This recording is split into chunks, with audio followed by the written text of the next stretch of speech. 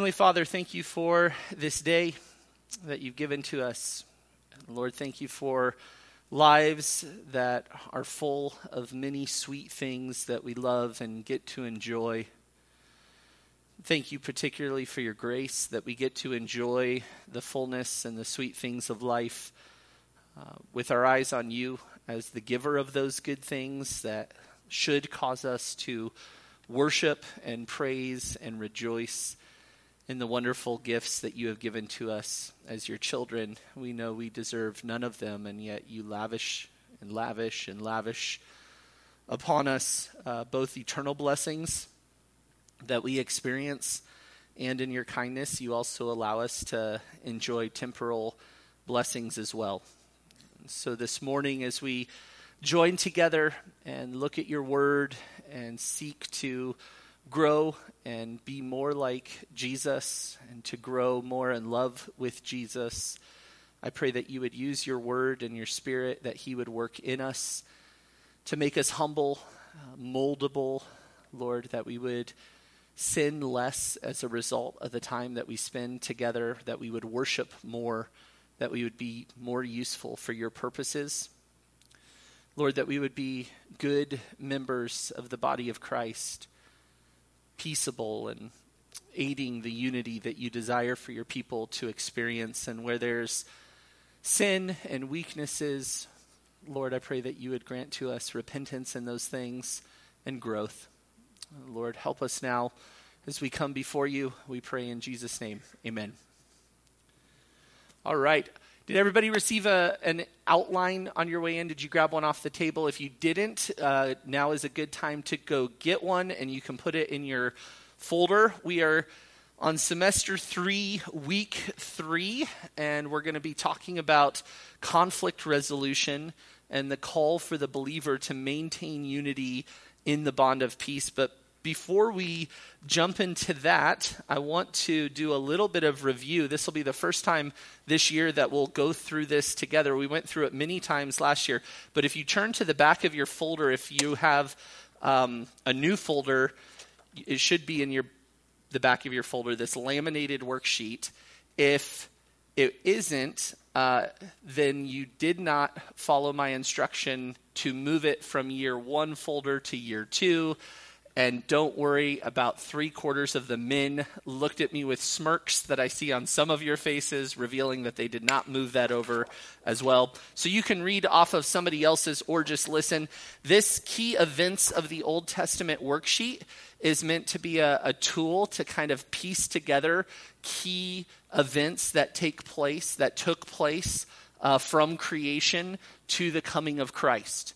And so we've been building kind of this roadmap of history of what God accomplished, particularly through his people, the nation of Israel.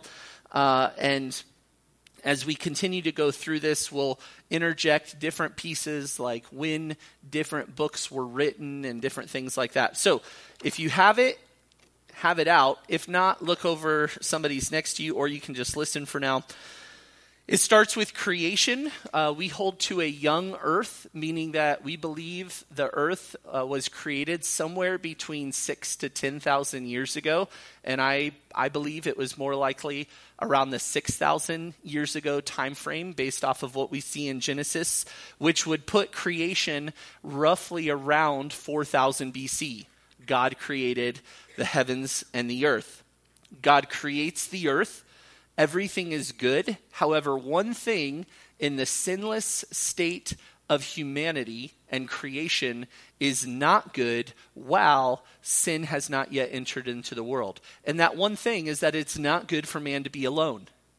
God looks at all of his creation. It's good, it's good, it's good. And then he sees one thing that he says is not good prior to the fall, and it's that man is alone. So he makes a helper suitable for man. And we see Adam burst into this wonderful, joyful song of thanksgiving for the wife that the Lord has given to him. And it's great. However, shortly after that, man falls. Sin enters into the world. We see this escalate, this depravity of the heart that's passed on, this sinful nature from Adam to his offspring. We see this escalate so quickly in exponential fashion to the point that by the time Noah's around, The assessment of God, of mankind, is that the intention of his heart is only evil continuously. And so God brings judgment on the world. And what was the means of that judgment? Not a trick question. The flood. The flood. And so God preserves Noah and his family through the ark. They come out of that. God tells Noah and his family to disperse, to inhabit the earth, to disperse broadly, and to be fruitful and multiply. So what did they do? Obviously, they joined together, they stayed in one place, they grew, and they sought to make a name for themselves with the Tower of Babel. So what does God do? He interjects himself into the circumstance, confounds languages, gives different languages. When they failed to scatter and inhabit, he forces them to through the confusion of language. However, as time goes on, God does make a promise to one man to raise him up to be a nation, to bless all other nations. Now, in order for a people to be considered a nation, you need three ingredients. Those ingredients are a people, a constitution, and a land. God brings Abraham and his offspring, or really his offspring at this point, into captivity in Egypt. At that point, there are about 70 people as they enter into Egypt. Eventually, it's forced captivity in Egypt. And over 400 years, God grows them from 70 to 2 million. God brings them out of Egypt, and now we are roughly 1446 BC when the 10 plagues are God's means to softening Pharaoh's heart to release the people of Israel out of Egypt. And if you're looking on your key events, that's the lightning bolt with the 10 on it, the 10 plagues. So the people of God exit Israel. They cross the Red Sea. At this point, they are 2 million strong. They are a people. God brings them to Mount Sinai, where Moses goes up the mountain, and God gives to Moses the law. At that point, they're given their constitution. They have a people, and they have a constitution. They have a law that they are to abide by, and they are considered a theocracy. What is a theocracy?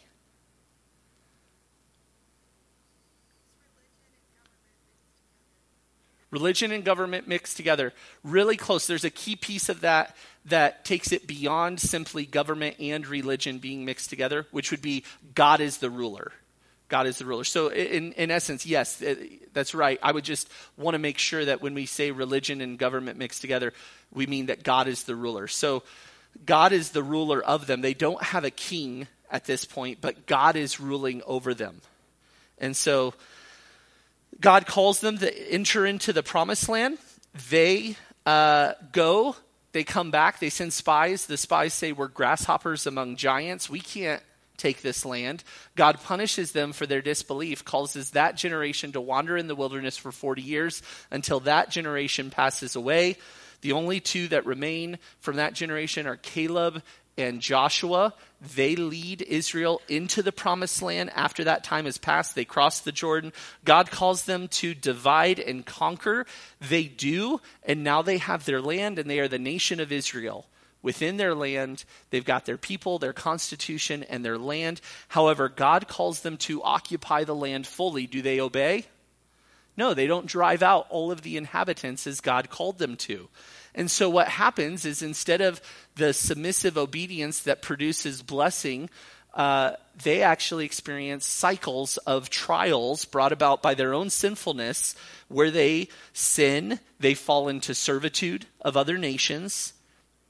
They cry out to the Lord in supplication. God grants to them salvation. They start to rise up over the nations that are oppressing them. And then they experience times of silence.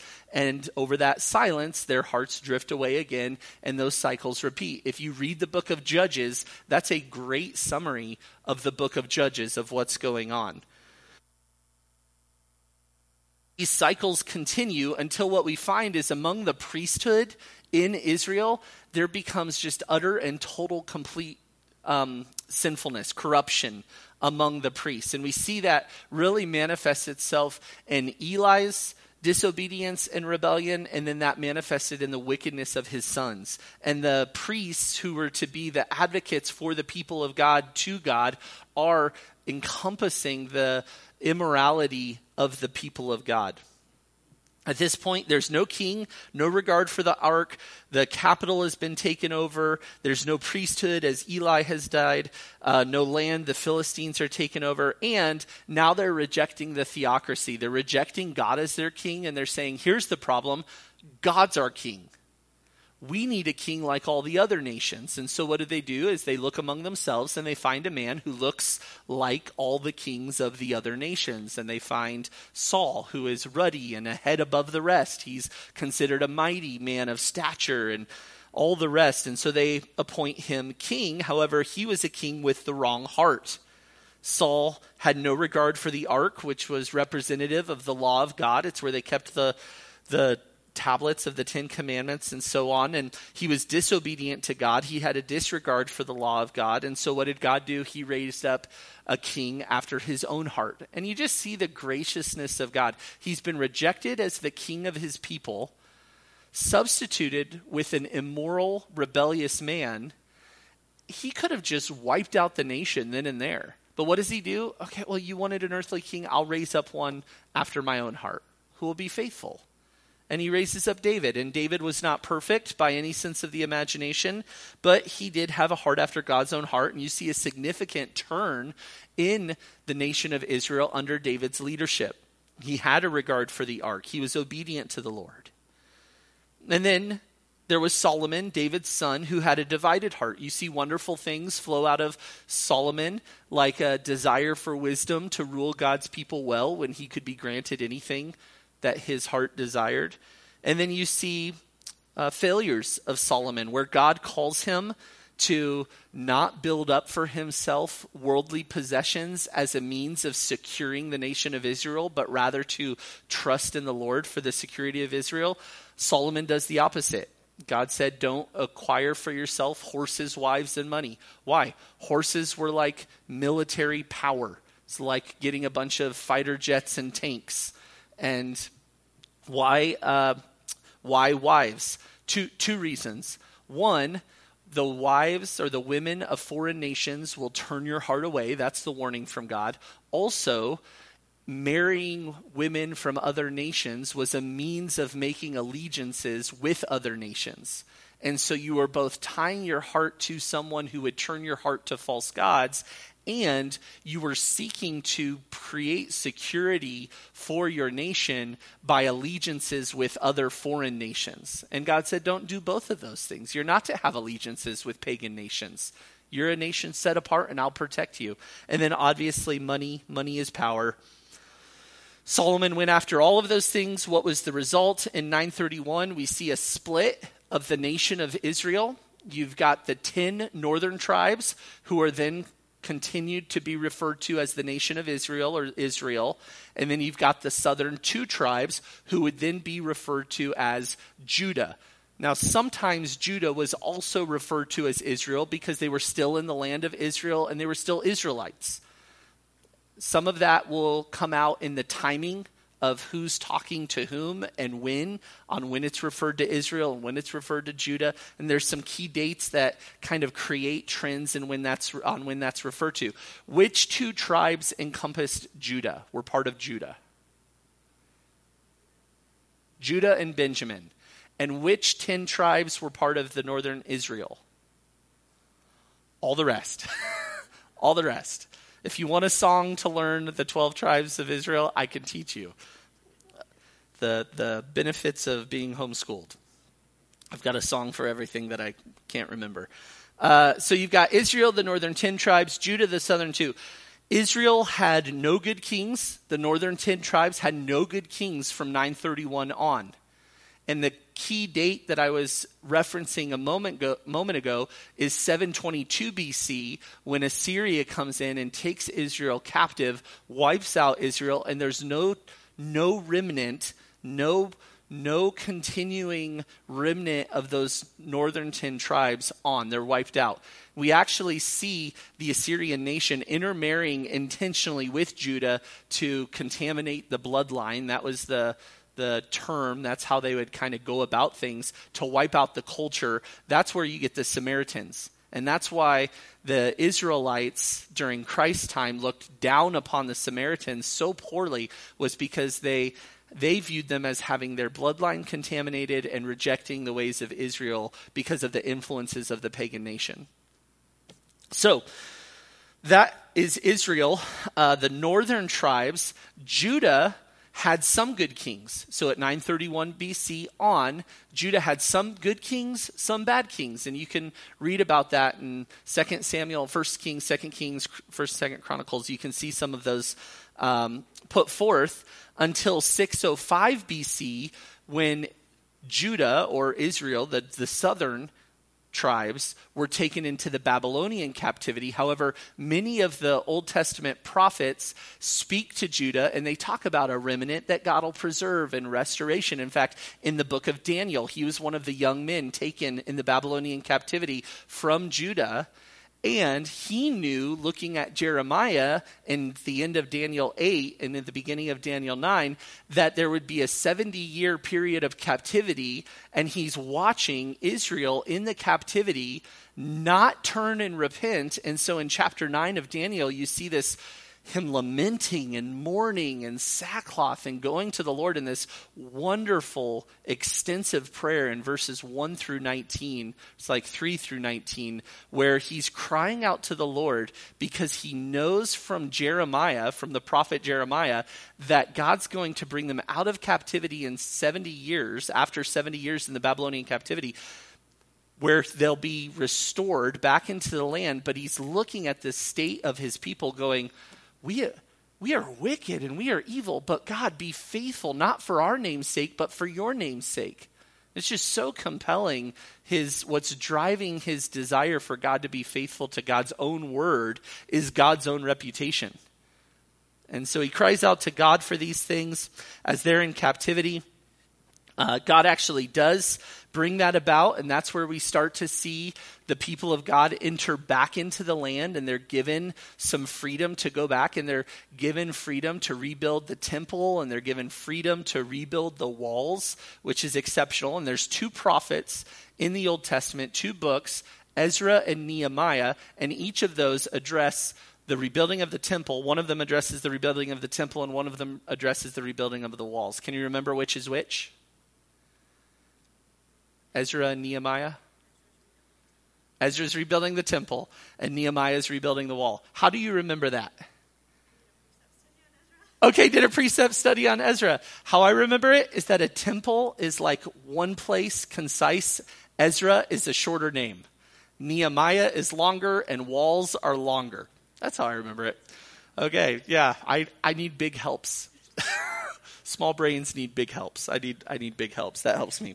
So Ezra and Nehemiah are written at that time. Malachi is written at that time, and so on. So why the exile for Babylon? God had purpose for the nation of Israel, for Judah in the Babylonian captivity. One was to cure them of idolatry. Babylon was an egregiously idolatrous nation. They had literal trinkets of idols, from little tiny ones to huge ones all over the place. They were all over houses, and there was a growing distaste for idolatry because of the overwhelming saturation of idols in Babylon for the people of God. He also gave them a newfound respect for the law, seeing the immorality of Babylon and all of the gross sin that was taking place, and it gave them hope for a Messiah. You're more likely to recognize and long for deliverance when you need it. And you recognize that you need it. They needed it all along, but they recognized it more. So they return back. They prepare for the Messiah. They build the temple. They seek to go back to purity before the Lord. The walls are built. Do they do this perfectly? Absolutely not. We see the sinfulness in the spiritual leaders, especially. There's indictment that Jesus himself puts towards the Pharisees, but Christ does return, and then we go on from there. So that is the key events of the Old Testament. Any questions or comments? Crystal clear. We got it. Old Testament scholars. We got it down. If you take that key events document and couple that with some of the dates on the opposite page, it's really helpful to kind of see when those different books fit in with those various events. And then you should have received the Old Testament story, which also, do you guys have this page in your folder, or maybe your last year folder? Probably in your last year folder.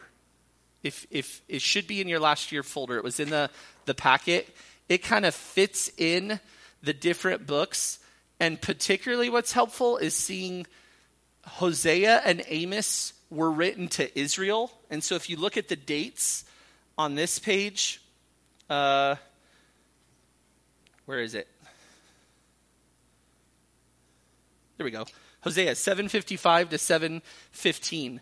That tells you that Hosea was prophesying right up and then through the Assyrian captivity to Israel, who is taken into the Assyrian captivity. And so when you see this like theme of destruction, and not a whole lot of here's the future of restoration, you go, oh, well, that makes sense. And then you read another prophet like Joel, or any of the ones to Judah, and there's always the incorporation of a future restoration of God righting the wrong. And you're like, oh, that makes a lot of sense. He's giving hope to the nation that he's actually the portion of the nation that he's going to preserve. Now, there is a time when God will bring all tribes back together in the nation of Israel, and that is coming, but that's for another day's discussion. Okay, we're going to transition to our outline for this morning. Conflict resolution. Conflict, we live in a fallen, bent world. Conflict is inevitable because we live in it. We live in this world. And we have lusts, we have strong passions within us. We live among others in communities. We're going to butt heads. That's not an endorsement of it. That's not that we should long for that.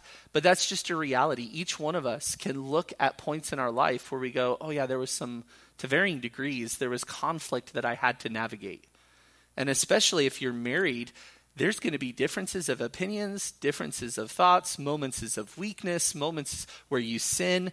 And we need to understand both God's intention for how we are to conduct ourselves one with another, and how are we to navigate conflict when we find ourselves in it in a way that's pleasing to the Lord.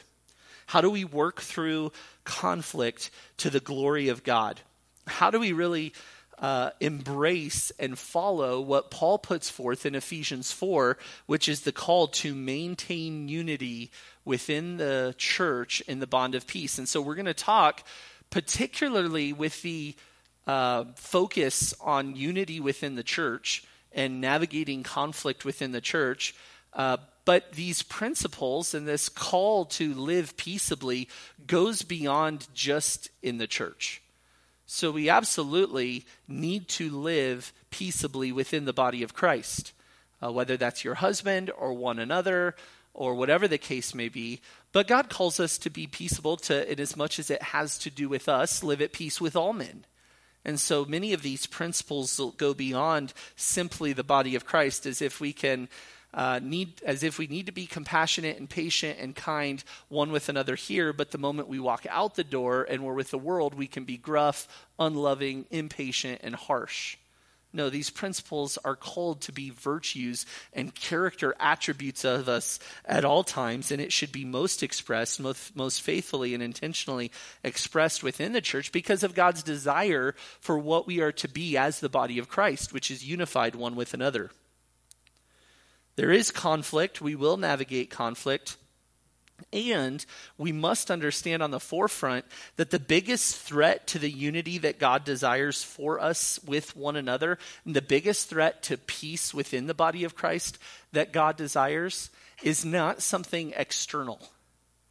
It's each one of us. Each one of us should be able to say with full, true conviction, I'm the biggest threat to the unity that God desires within his church. And that's true for your family. You're the biggest threat, or better said, for me, I'm the biggest threat to the unity, to the peace that God desires for there to be in my family, both my immediate family and the family, the body of Christ. And so how should we think about these things? How should we think about navigating the tendency for conflict, the inevitable nature that there will be an opportunity for conflict to arise? Now, we know from 1 Corinthians 10:13 that no temptation has seized us but what is common to man, right? It's not a unique temptation for any of us to find ourselves in conflict, sinning against one another. That's not a unique, unusual struggle. We all may have nuanced circumstances in which we are tempted towards those things, but the temptation towards conflict, towards selfishness, towards anger is not a unique temptation. And the promise from God is that with the temptation, there's a way of escape. And so as we think through the reality that we will be faced with potential conflicts, how do we fortify and guard ourselves so that when that way of escape presents itself, we are well ready to take it, to not step into conflict that would be dishonoring, displeasing to God, and a disruption to the unity that God desires for us to experience? Well, there's several things that we need to understand. We'll work through these together this morning. First of all is God's design for unity and peace in the church. That's what we'll start with looking at. And if you have your Bible, turn it to Ephesians chapter 4. And this passage is really the foundation under this call for how to navigate conflict, and the call to navigate conflict, the call to maintain unity, the call to live peaceably. In Ephesians 4, verses 1 through 3, we'll look at it together. Ephesians chapter 4, Paul says, starting in verse 1, "Therefore, I, the prisoner of the Lord, implore you to walk in a manner worthy of the calling with which you have been called, with all humility and gentleness, with patience, showing tolerance for one another in love, being diligent to preserve the unity of the Spirit in the bond of peace." Paul then gives explanation to the oneness of the body. After this call, the main command in verses 1 through 3 is walk in a manner worthy of your calling. And then all of the other descriptors there is Paul describing what it looks like to walk in a manner worthy of the calling. So walk in a manner worthy of the calling, how?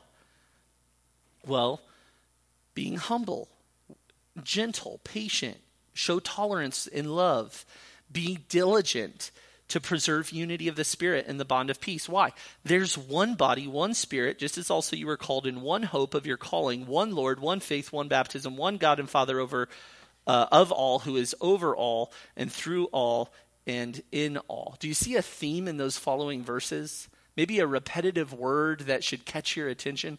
One, one, one, one. And all of this is on the heels of the call to walk in a manner worthy of your calling. This isn't walk in a manner worthy of being given the calling, right? You've been called. You've been set apart. This is not, we've got to be good enough for God. We've got to merit his love. That is almost always a temptation of the human heart when we see lists like this or instruction like this to think, oh, this is what I must do to earn God's favor and kindness to me. That's not how God presents these things. You have been called. You have been saved. You have been shown grace. You have been set apart for God's purposes out of no merit of your own. It is all God's love, all God's grace. Now, in light of this, live in accordance to the work that he's accomplished in you. Live this way in response to God out of love for God. And the primary focus of living in accordance to the calling that you've been given is a unified, godly disposition, a humble, patient, gracious, tolerating, preserving of unity in the Spirit in the bond of peace, being one with one another. A valuing of God's glory and living in accordance with God's work over any other thing, any comfort, any horizontal vindication, like they need to know I'm right, and so I'm going to die on this hill so that they understand. No, I want God to be honored, and thus I need to live peaceably with the other person there's potential conflict. I remember years ago having a conversation with Julie's dad, and we were talking about marriage and his marriage, and he was telling me a story about his mom and dad. So this is Julie's grandma and grandpa. They were just precious gifts from the Lord. They were so sweet. Just the like prototypical, loving, involved, generous, kind, godly grandparents. But they became believers later in life. And Julie's dad was asking his dad, so Julie's grandpa, hey, I've never seen you and mom fight. I've never seen you raise your voice to mom, even before you were Christians. Tell me about that. And this was when he was a younger man talking to his dad, gleaning wisdom. And his dad said, your mom, it just means everything to me. What in this world would be worth becoming angry over her about? What more important thing in this world is there than her?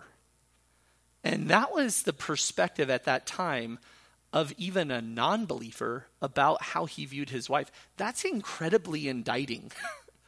That he would have such an esteem for his wife that everything else that might potentially cause him to treat her poorly played second fiddle to her. Okay, that's how we should be all the more with God. What on this world, what argument, what issue, what point to prove, what desire could we possess that would supersede our desire to live and walk in a manner worthy of our calling? What argument could we face where we need to be right? We need to be heard. We need to get our point across. They need to understand is more important than I need to be holy and worship my Creator. That's the call for us. We have the Spirit of God dwelling in us. We are called to live for God's glory. We've been shown immeasurable kindness in Christ. We think about kindness and it falls flat. If we think about kindness in a Romans 2 sort of way, that it's the kindness of the Lord that's brought us to repentance, we probably interject the appropriate weight that kindness should have. Sometimes we think about, oh, be kind. Okay, that's kind of trite. Yeah, okay, I'll say a nice word. The kindness of God to us is overwhelmingly compelling, that he would be kind to us. We deserved wrath. We deserved justice. And he was kind and patient and long-suffering. And so, what words describe one who's walking in a manner that is worthy of their calling? Well, we see it there in Ephesians 4, verse 2. Humility, gentleness, patience, showing tolerance for one another in love. And not a begrudging tolerance, right? Like, we would never do this with our kids, but you know what it's like, somebody else's kid who's just nagging and you're like, yeah, I'm tolerating this annoyance. But in my heart, I'm kind of distancing myself. Nobody else has ever experienced. Maybe it's just with your kids. I don't know. Maybe it's your husband's. You tolerate your husband. Oftentimes we can think of tolerance as kind of like this begrudging putting up with something. That's not what God calls us to when he says tolerate one another in love.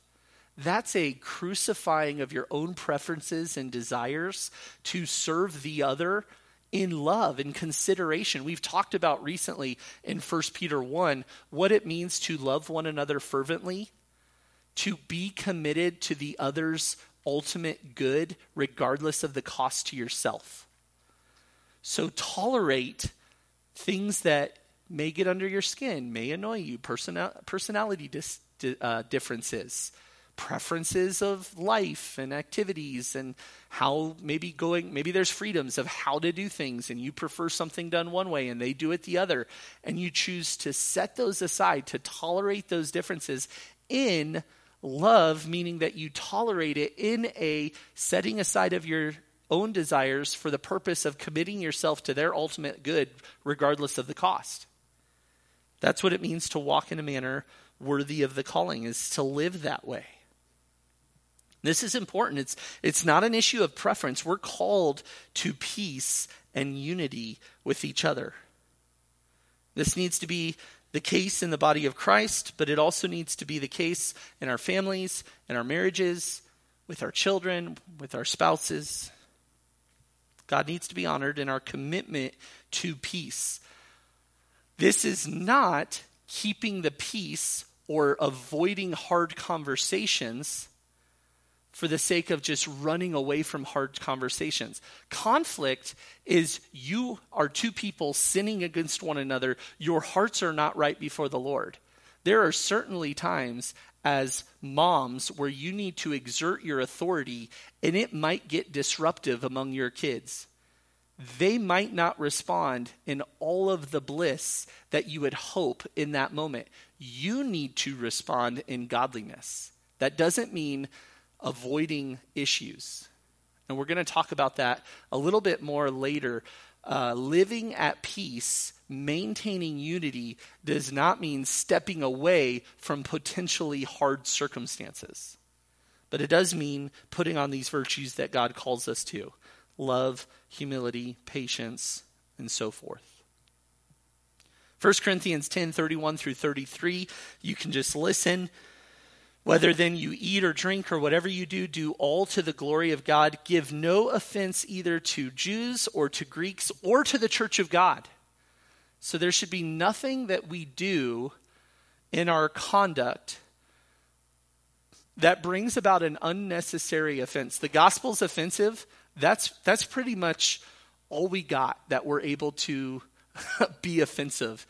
And even that, the gospel is offensive, that doesn't mean we get to hold it in an offensive manner, right? Just because the gospel's offensive doesn't mean I'm allowed to be a rebel rouser, to be gruff, to have outbursts of anger, to be insulting towards others. The gospel truth being offensive and indicting to one who's in rebellion against God doesn't mean I can then forsake the character virtues that God calls me to in how I hold this offensive message. I'm actually still called to be peaceable.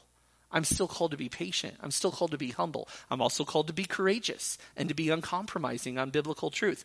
But how you do that is critical. How you do that in your home, how you hold to biblical truth in your home is important. Give no offense. Don't conduct yourself in a way that is unloving, unkind. Then verse 33, Paul says, just as I also please all men in all things, not seeking my own profit, but the profit of the many, so that they may be saved. Again, he's seeking to remove unnecessary stumbling blocks in his behavior. This is not what it's oftentimes confused with, which is go embrace the culture around you so that you're like everybody, so that you don't offend them. That's not what Paul's saying at all. He's saying there's a consideration of others in his actions where he seeks to crucify his own desires, his own preferences, for the sake of not being an unnecessary offense to others. If somebody doesn't like caffeinated coffee at night, I'll make decaf coffee. The Lord's grown me. 5 years ago, that wasn't me. There's just silly things like that we think through in our mindset of, hey, I could easily give this up if it blesses another around me. We should be eager to embrace those things, not relentless in holding on to our rights, our preferences. It's really important to me that things are done this way in the home. Really? Is it more important than the virtues that God calls you to? Being patient, being loving, considering others. And then all after that, or rather the next passage, Colossians 3, Paul also says, and this really mirrors the passage in Ephesians 4, so as those who have been chosen of God, again, you see that calling, those who have been chosen of God. So this is Colossians 3, 12 through 14. Holy and beloved, that's set apart for God and loved by God. Put on a heart of compassion, kindness, humility, gentleness, patience, bearing with one another. This is that showing tolerance idea. Bearing with one another and forgiving each other, whoever has a complaint against you. He doesn't even say when sinned against. He says, he broadens it even more, the extent of forgiveness. If you just simply have a complaint, forgive that person. There's no room for, hey, there's conflict right here because you did this to me and I didn't like it. Well, I didn't even know you didn't like it. Well, it's a complaint. Was it sin? No, but I'm upset about it. Well, you need to forgive. Put on a heart of compassion. Bear with one another. So many conflicts. It's heartbreaking how many non-reconciled, irreconciled, however you'd say it, so many instances within the body of Christ where reconciliation doesn't take place stems from unintended offenses. They weren't even started out of an overt sin against another, just unintended lack of consideration that offends somebody. They hold on to, bitterness roots up, they say something unkind, that person's caught off guard. What did I do that was offensive to you? Then they respond in kind and it escalates, and you have to pull back about 20 layers to get to an issue that was not even really an issue. And so if you simply embrace Colossians 3 in your own heart to not hold offenses, to forgive, to bear with one another, we would extinguish a lot of these potential things that escalate. And then verse 14, Paul says, beyond all these things, again, put on love. Why?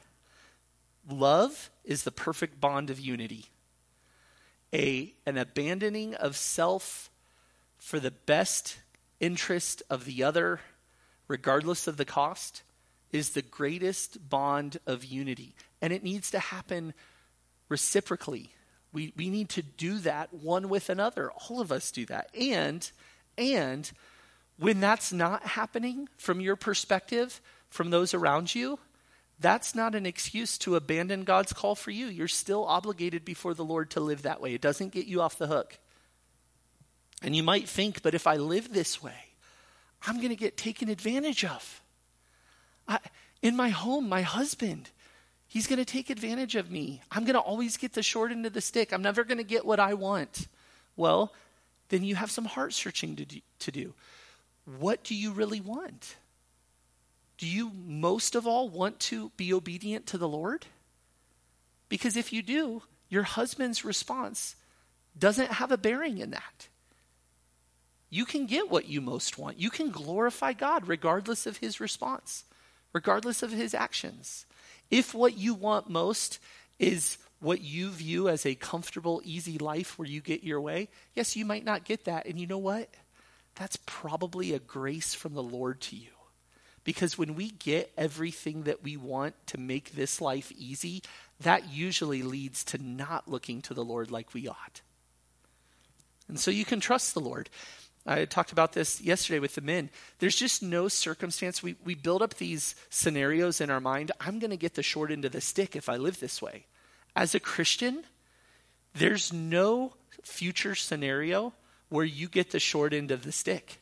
You've already received the largest stick. You've been given salvation. You've been forgiven of your sins. You have eternity with Christ. You will be given a glorified body where you will never sin again, and you will enjoy Christ perfectly for eternity, worshiping him, in fellowship with him, in fellowship with God's people. And you deserved none of that. There's no, I'm not getting what I deserve. You don't want what you deserve. God sent his son so that we would not get what we deserve. And so, yes, it's hard. It's humbling. It can be painful. In certain circumstances, it can be exceptionally painful and difficult. But God says light and momentary compared to the eternal weight of glory. What's coming is far better than any hardship that you might experience in this life temporally. And it will always be better for you before the Lord if you simply yield to him in obedience and godliness, even if the earthly circumstances are hard. Okay. Getting me all riled up this morning. All right. My heart needs it. Next, the source of my conflicts. The source of my conflicts. If you didn't, maybe feel beat up enough, we're going to take another run at it. James 4, the source of our conflicts. God was not silent in helping us understand where these conflicts come from. We talked about it at the beginning. James says it better. Chapter 4, verse 1. What is the source of quarrels and conflicts among you? Is not the source your pleasures that wage war in your members? He's not asking, trying to discover. Is it your members? No, it's a question of indictment. It's a question of reality. The source is your pleasures that wage war in your members. You lust and do not have, so you commit murder. You are envious and cannot obtain, so you fight and quarrel. You do not have because you do not ask. You ask and do not receive because you ask with wrong motives, so that you may spend it on your own pleasures. The root of every true conflict before the Lord is my own strong passions. My flesh, my lusts wages war against me.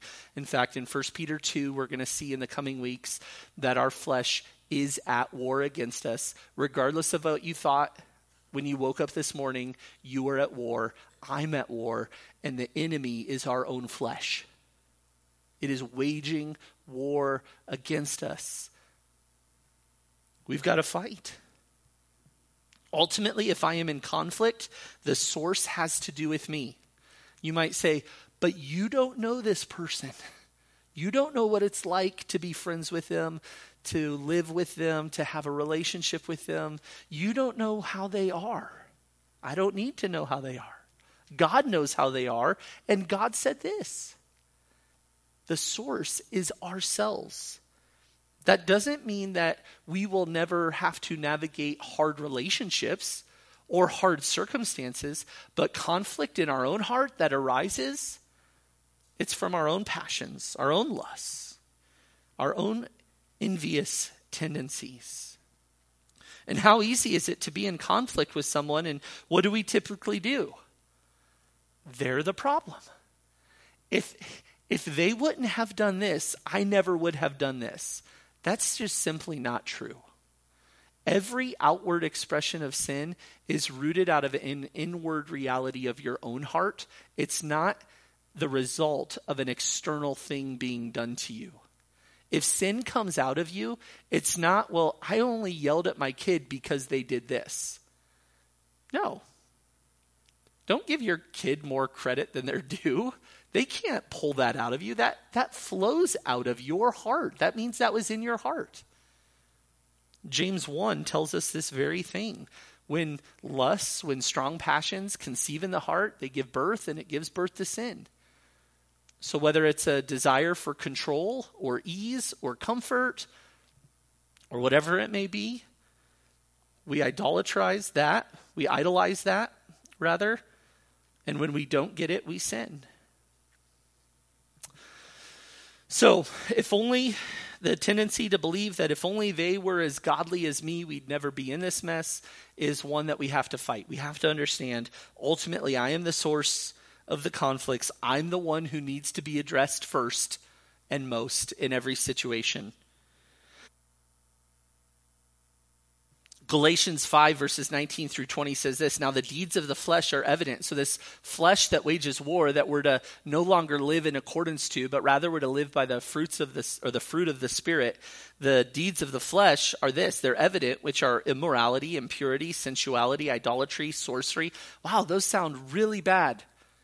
Well, what else does he include? Enmities, strife, jealousy, outbursts of anger, disputes, dissensions, factions. Whoa. I just don't like the person and don't want to be around them. You're putting it in this list of like horrible things. Again, I didn't put it in this list. God did.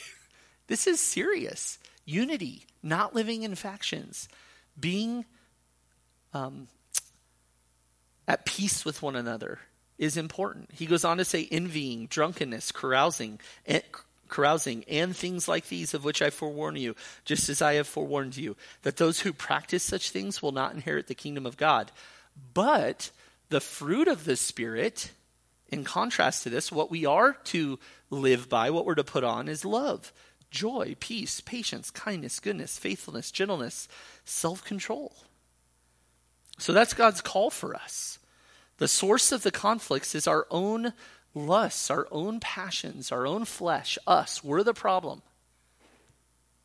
Now, quickly, I want to highlight some sinful ways of avoiding conflict.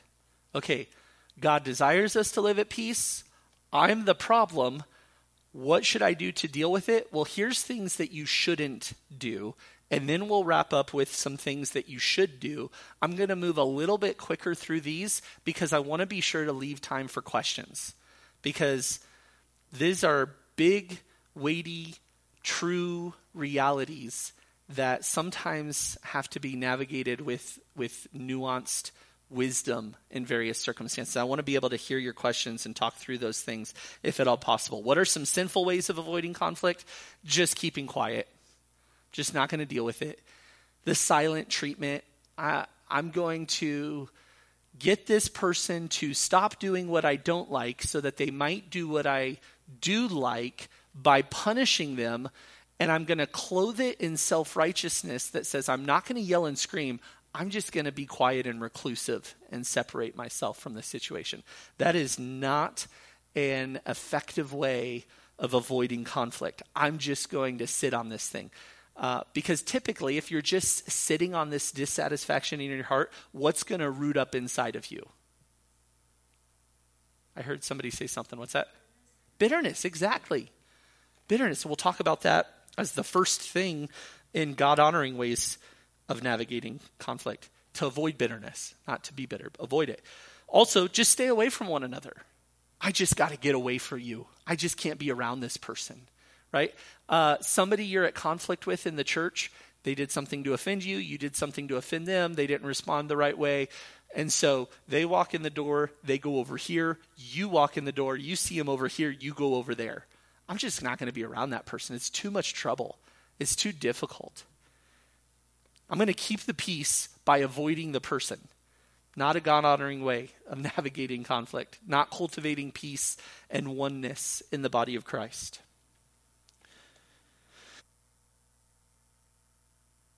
About this, change the subject, avoid the issue. Hey, can we talk about something? No, I want to talk about anything but that thing.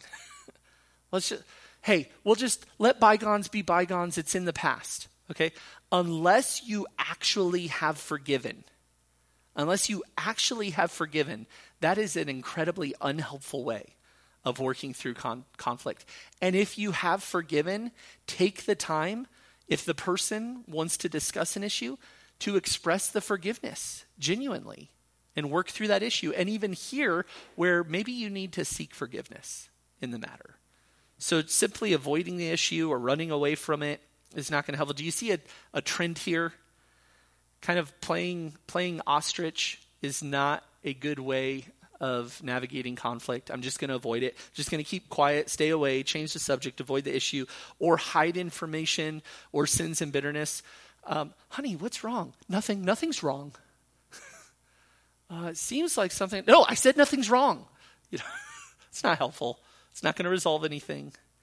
Hiding information, hiding sins, giving root to bitterness, so forth. All right, what are some God-honoring ways to navigate conflict? Let's say we are at odds with somebody. We're working through an issue. Well, first we need to understand the danger of bitterness. Bitterness taking root in your heart is contrary to living under the grace of God. Hebrews 12:15, you can listen. See to it that no one comes short of the grace of God. That's essentially not living in a manner worthy of the calling. That no root of bitterness springing up causes trouble, and by it many be defiled. That's the danger of bitterness. It causes trouble, and it is defiling. So understand the danger of bitterness. Deal with it. Address it. Don't let any any inkling of a root of bitterness rise up in your heart. And that can be hard. It can be subtle. I remember early on at Grace Bible Church, when it was first planted, Julie and I were very young. There was a lot of people who were friends and close, and we'd come to church, and it was like 20 people talking about what they all did together that weekend, and then us. We're like, oh, that sounded like a lot of fun. Okay, well, why didn't we get invited? Is there something wrong with us? We want to be a part of fun. We like fun. Are we not fun?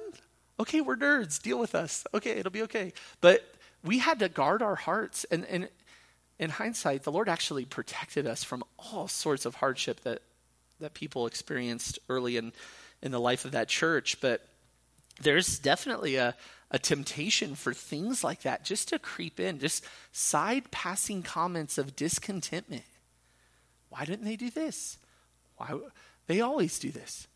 You know, and bitterness can just very subtly, easily creep in, and it's destructive. Some other principles.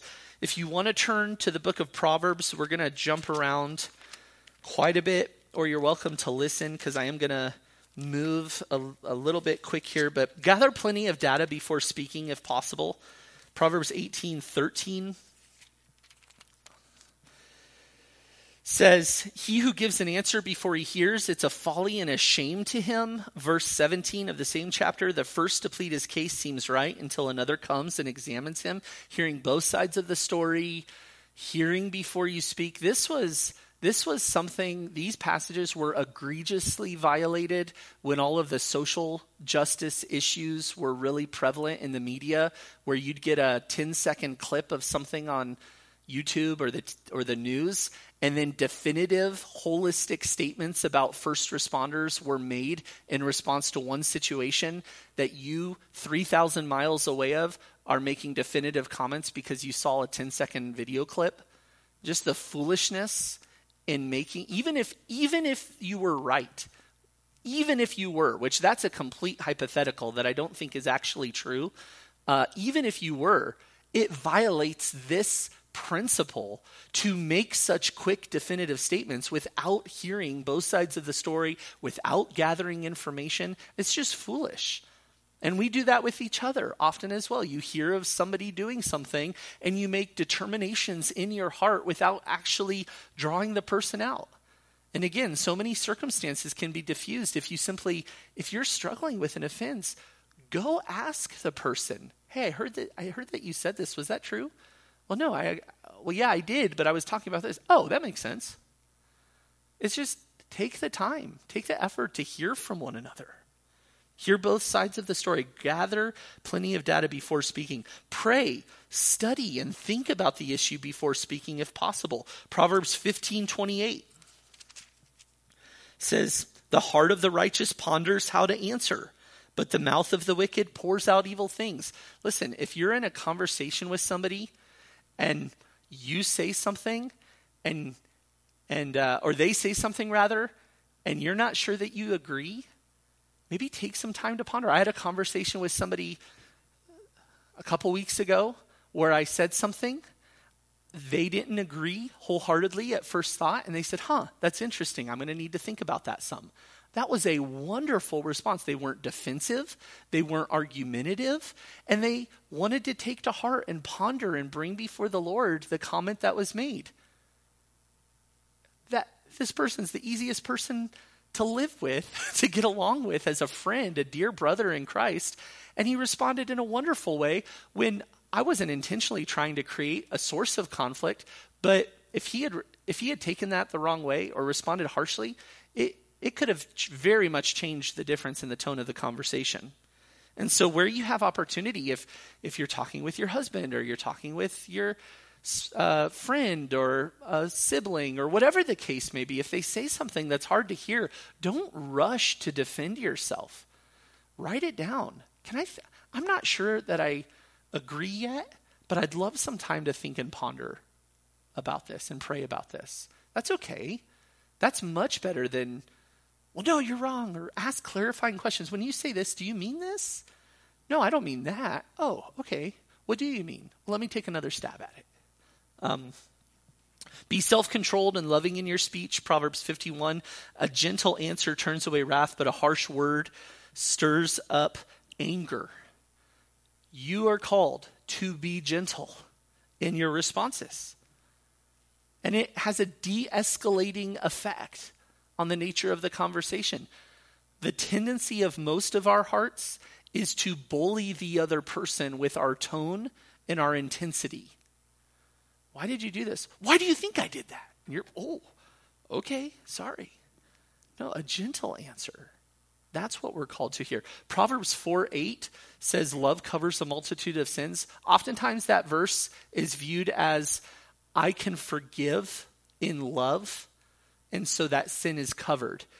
God calls us to forgive. We already looked at Colossians 3, right? That's a true reality, that love should be able to overlook and endure lots of offenses. I actually think 1 Peter 4:8 is talking about this principle of Proverbs 15:1, that love de-escalates. It covers the escalating nature of a whole bunch of different sins. And so when you respond in a hard situation in love, it keeps that circumstance from escalating in ways that it otherwise might.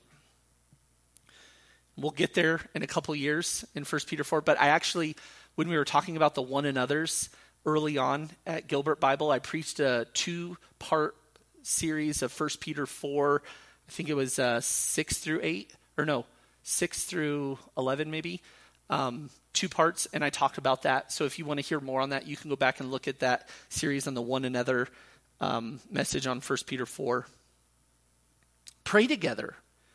Remember together what the goal is. Be self-controlled and loving in your speech, but also be loving and kind to the other person. If things are starting to escalate, to pause the conversation and say, we're both children of God. Can we just pray right now and seek God's help? Remember the gospel. Thank him for love for one another. Pray that he'd be honored in the conversation. Confess sin. I have noticed in my heart already an eagerness to want to be right and to be impatient. Would you forgive me for that? Can we try again and start afresh in the conversation? Listen more than you speak. I'm jumping down because we're in Proverbs. Listen more than you speak, but do speak. Proverbs 10:19 says, when there are many words, transgression is unavoidable. Or where words are many, sin abounds. Be slow to speak. However, Proverbs 25:11 partnered with that passage is super helpful. Like apples of gold in settings of silver is a word spoken in the right circumstances. So be slow to speak, because if you just blah, blah, blah, blah, blah, blah, blah, blah, blah, blah, blah, blah, blah, blah, you're most likely going to sin. If you're uncontrolled, not thoughtful, you're most likely going to sin. But the right word at the right time is so helpful. So be slow to speak, but do speak in a way that's helpful. Demonstrate or communicate your love and care at the time of the disagreement. Romans 12 is so informative, so helpful. We'll end here.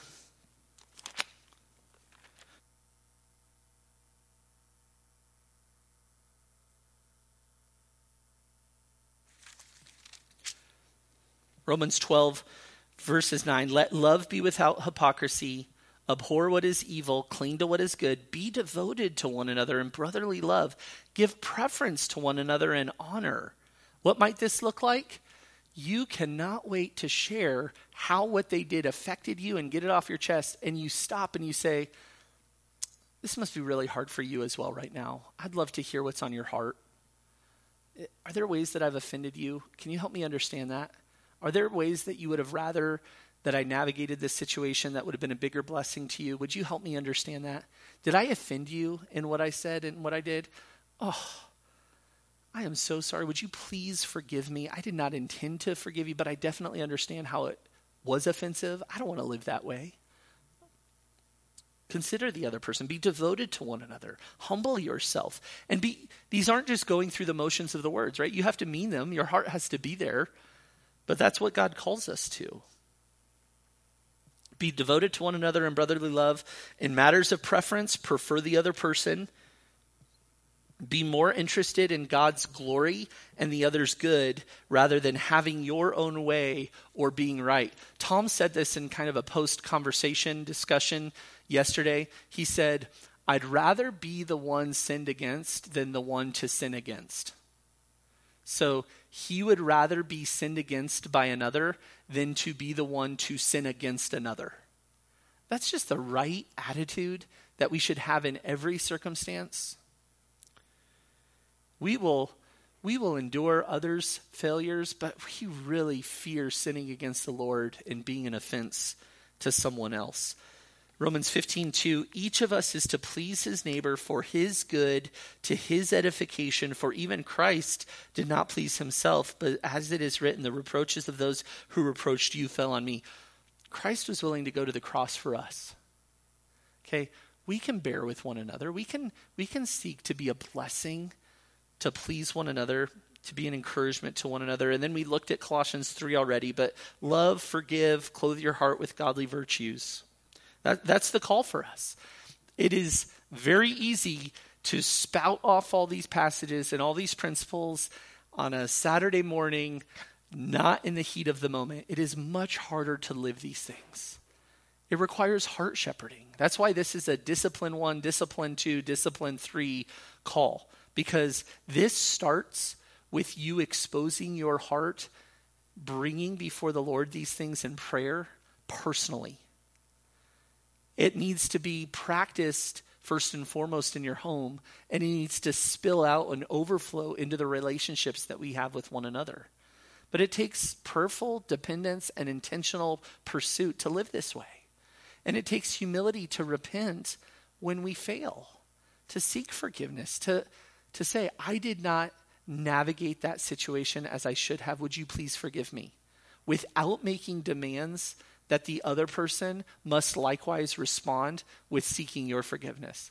There are no strings attached. I am aware of my failures before the Lord, the lack of love towards you, and that's what I'm concerned with dealing with right now. So I'm going to humble myself, confess my sins, and then trust the Lord with the heart of the other person.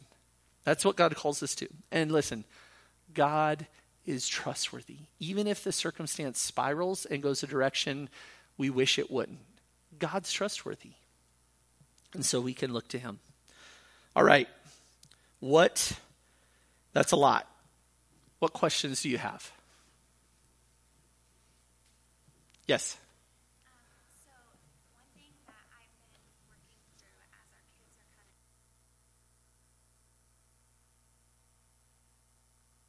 of knowing how to respond when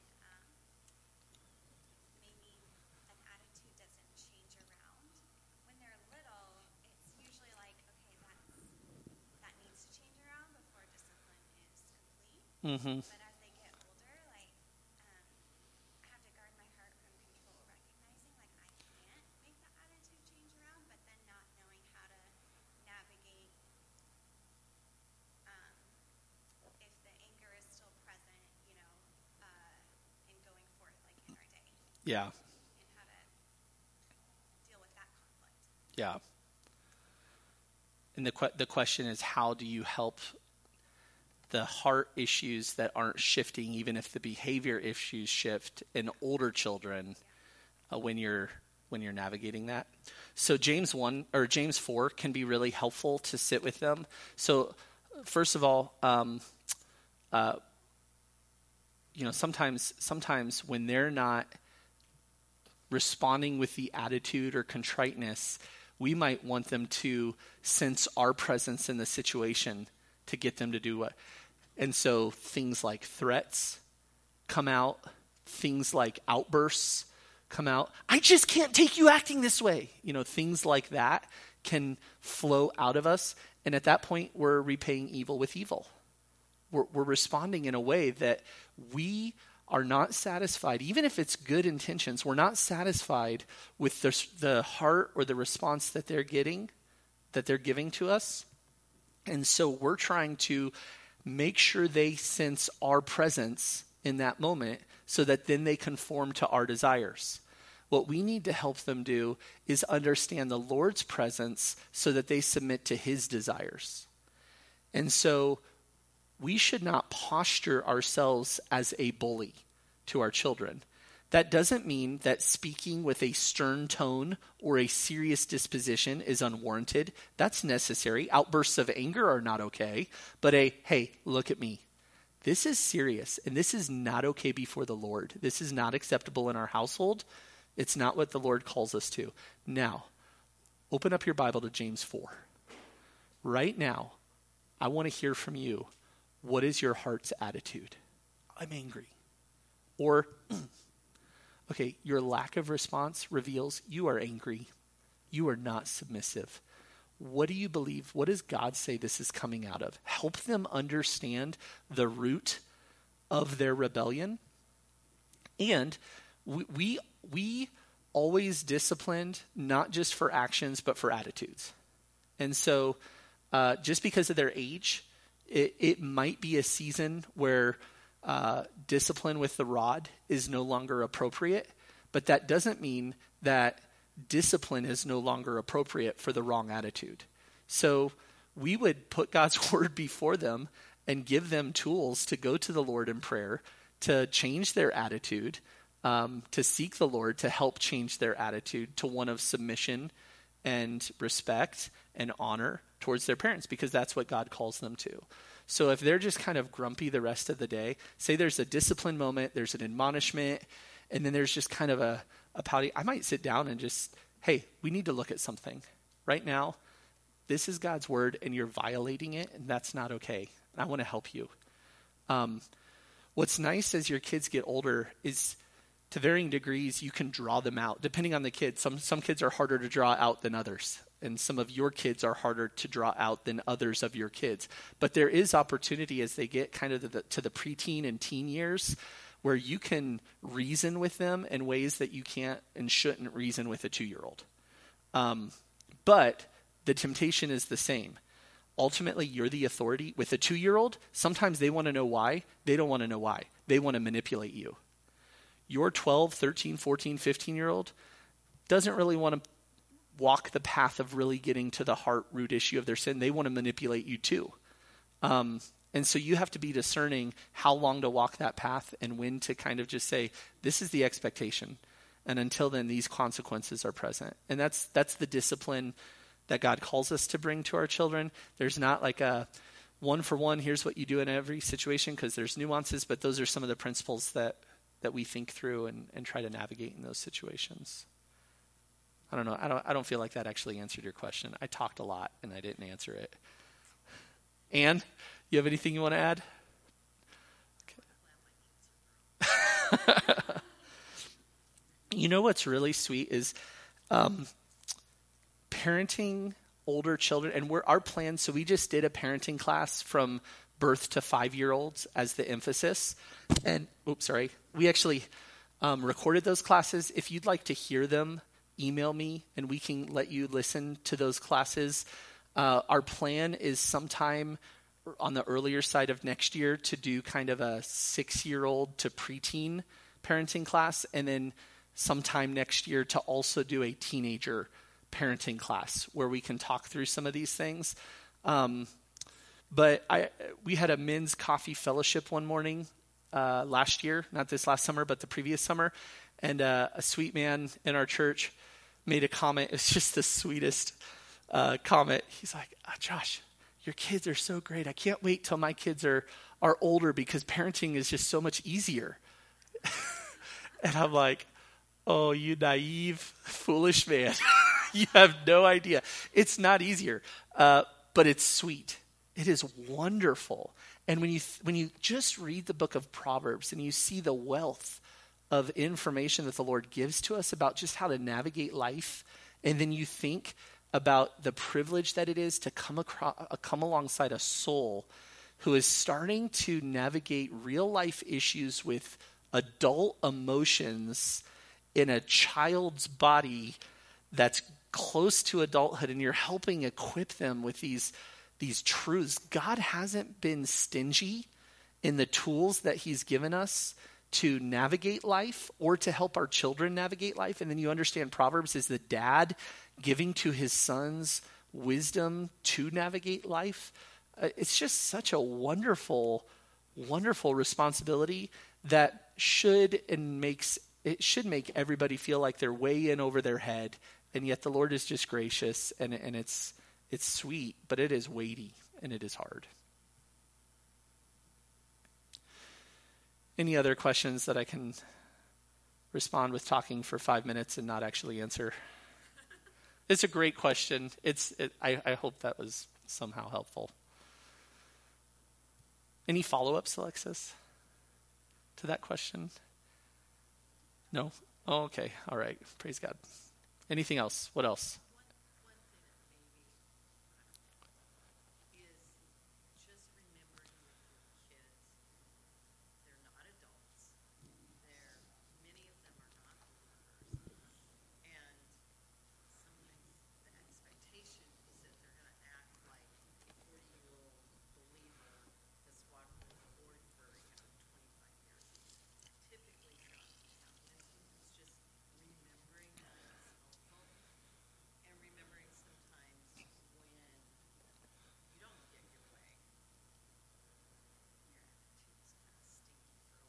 Mm-hmm.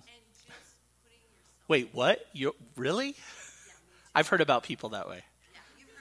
I've heard.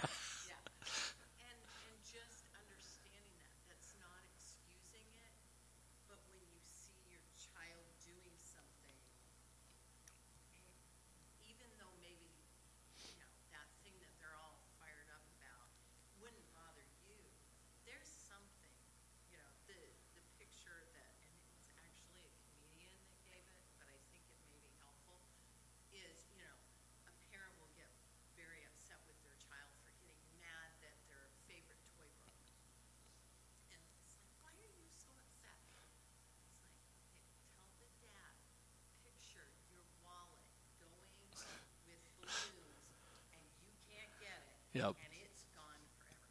How are you going to respond?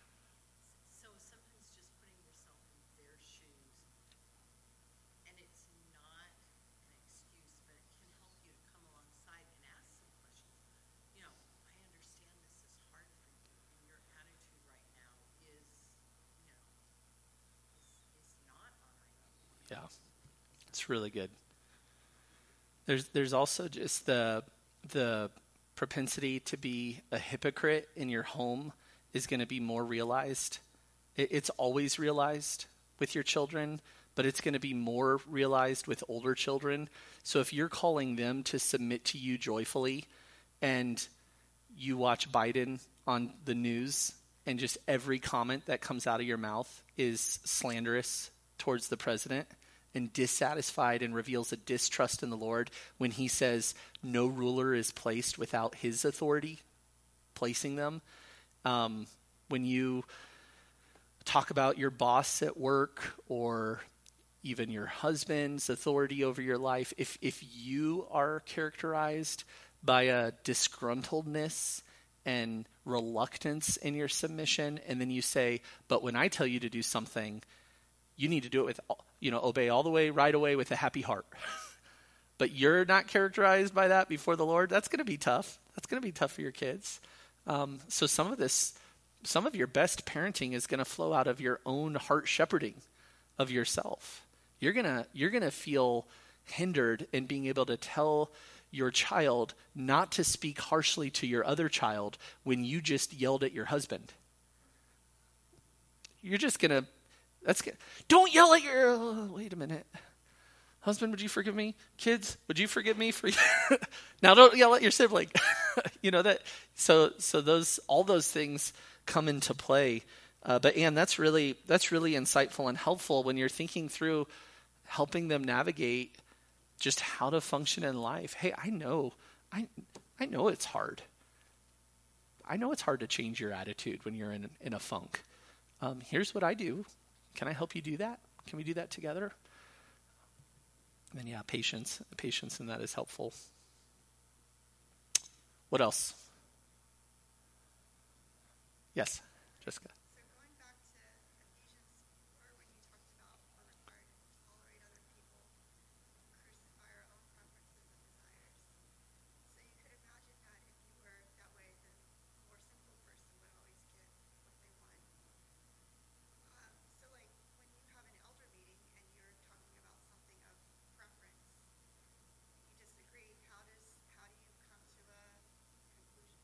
Yeah.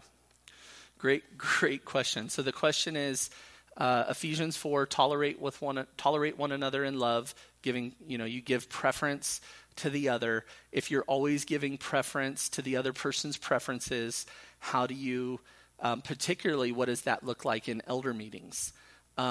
It's way more efficient and quite honestly easier to navigate with 3 elders than with 11.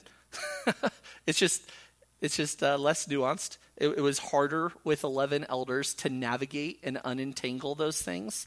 One of the biggest helps in navigating that is a self-awareness of your own preferences versus convictions. Also, the delegation of roles is really helpful in providing clarity, because if Tyler has a preference and I have a preference right now in regards to youth ministries, it is very easy for me to say, we're going with your preference because that's your area of responsibility, and you should have the freedom to lead and run forward within your preference. And you know what Tyler typically does? But I want to know your preference because you have wisdom and I want to hear your wisdom. And so it's actually almost a comical outdoing one another in honor, working through some of those things, where and being clear, like, hey, how should we go about this? Well, here's the options. This is how I would lean, but you have freedom to choose any of those options. Any of those would be good. There's probably other ones I haven't thought of, but here's my thoughts on it. And so you just kind of hold it loosely, and then the person that has responsibility over that area kind of drives forward. Now, where that becomes a little bit more nuanced is if we're talking about an issue where there's not one specific elder who's over that specific ministry, and we have to work together. But some of that is just self-awareness and acknowledging one another's giftedness. Tom has a lot of practical experience, giftedness, knowledge in pretty much every area. Pretty much anything Tom says, I'm eager to defer to unless it's a conviction before the Word of God. And then I'm asking questions because I'm suspect of my own opinions. But as it relates to business and budgets and finance things, Tom ran a business for 30 years, 40 years, 150 years. It was for a long time. I mean, he just has seen things and navigated things that I'm just naive to. Not that I have like horrible practice. I'm just naive to. I haven't been around that long. I haven't been in that world for quite a while. And so it just makes it really easy to say, Tom, what do you think? Okay, that sounds good to me. That's not violating any convictions. And I think there's wisdom there. And there's times when I've voiced, hey, my preference would be to do things these ways. What do you think? And Tom will go, yeah, that sounds good to me. And within his framework, it isn't violating anything, and he sees the merit, and he's happy to defer. So it just hasn't, I don't know if that's getting at the type. Is there a specific issue that you... I guess in real life, like, someone might really want red plates, someone might really want blue plates. Yeah. But I guess this doesn't happen in elder meetings because you're all seeking holiness. Well, what's really nice is it's easier when you're all levitating because of your own personal holy. No, I'm just joking. It does not always go clean and pretty.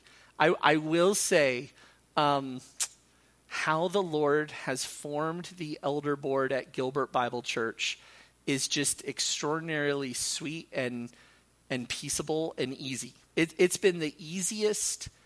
Not from like we never have to talk about hard issues or make hard decisions, but coming to unified decisions. It's just been easier than any other season. Some of that is just 3.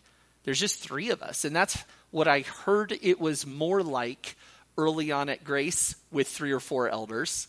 You get more elders, more diversity, more opinions, variation in giftedness, likeness in giftedness. Some of those things transpire. It gets a little bit harder. Where we got some of the things, it was not uncommon for 2 elders to talk after an elder meeting and seek each other's forgiveness. I didn't listen well. I jumped in too quickly. I imposed myself on your ministry. We absolutely have to navigate those things. It's like this. If your husband every time he can defers to your preference, what do you want to watch? I kind of like this. Okay, let's watch that. Where do you want to go for dinner? I kind of feel like this. Hey, that sounds good. Let's go to that. What kind of carpeting do you want? I really love this kind of carpeting. Okay, let's go with that. If every opportunity to defer to your preference he does, when something comes up that may even be super obscure, what kind of light bulbs do we want to use? I think we should do this. You're going to be like, whoa, okay. Well, he actually has an opinion. I'd prefer this. No, I really think we should go this way. When the nature of all of their conversations is drawing you out because there's an eagerness to serve you and bless you, the moment they say, no, I really think we should do this, you're going to be like, that's easy. You're holding to this. I am so convinced that you are committed to my good that this strong preference, I can defer to that. It's similar with Tom and Tyler. They are so quick to defer to each other's preferences, that if they actually say, I really think this is the way we should go, it's like, hey, I'm not wondering if your motives are pure in this. I believe it. And I don't have a biblical reason to not go that way. So I support that. It just kind of works.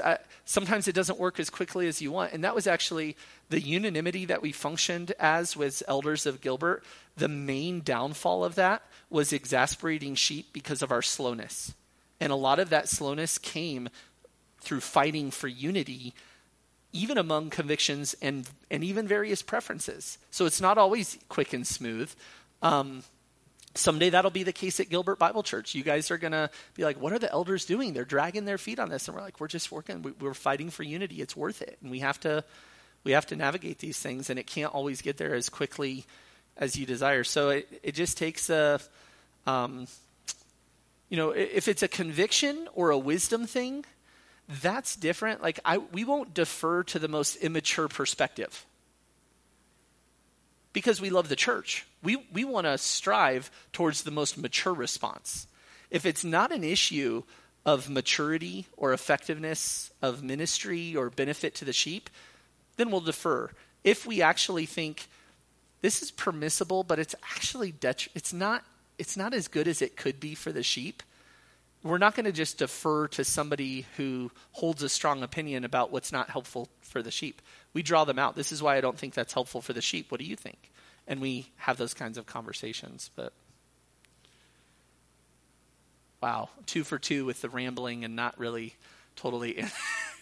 It's a really good question, and it's hard to really fully explain how sweet it is when it seems like it should be harder than it is. But I will say there were seasons at Grace where it was hard, and we labored to come to unity and to navigate different preferences. And some of that, especially like maybe 10 years ago, there was some confusion, maybe even particularly among a couple of elders, with I have an accountability before the Lord in my shepherding that I give an account for. And so I want to do things the way that I think are best. And so I'm holding preferences as convictions and holding my preferences of another man's ministry under hostage by my preferences because I have to give an account and I'm a shepherd here. And all of it was done with sweet love for the Lord and love for I don't want to frame, all the elders should have been eldering were contributive. It's not like, oh, wow, that sounds horrible. No, they loved the Lord and loved the sheep, and they just wanted to do what they thought was best. But there was some lack of maturity on how to hold preferences, especially in another man's delegated responsibility. That can be hard. So we're actually going to have a lesson, I think, early next year on how to think through preferences and convictions and how to develop convictions, how to hold them, how preferences arise, and how to hold those as well, because it's just important as part of the body of Christ. Okay. Any last question? Our official time is up. Any other questions or follow-up questions?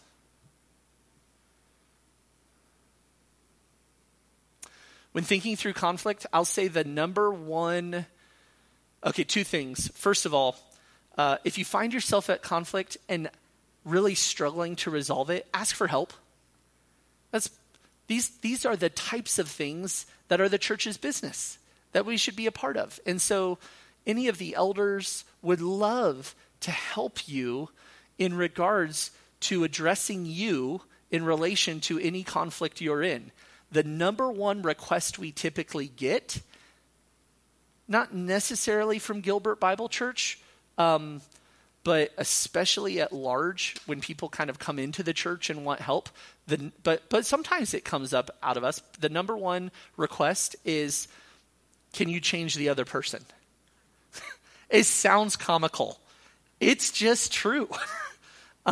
Or this, can you help me know how to navigate how horrible the other person is?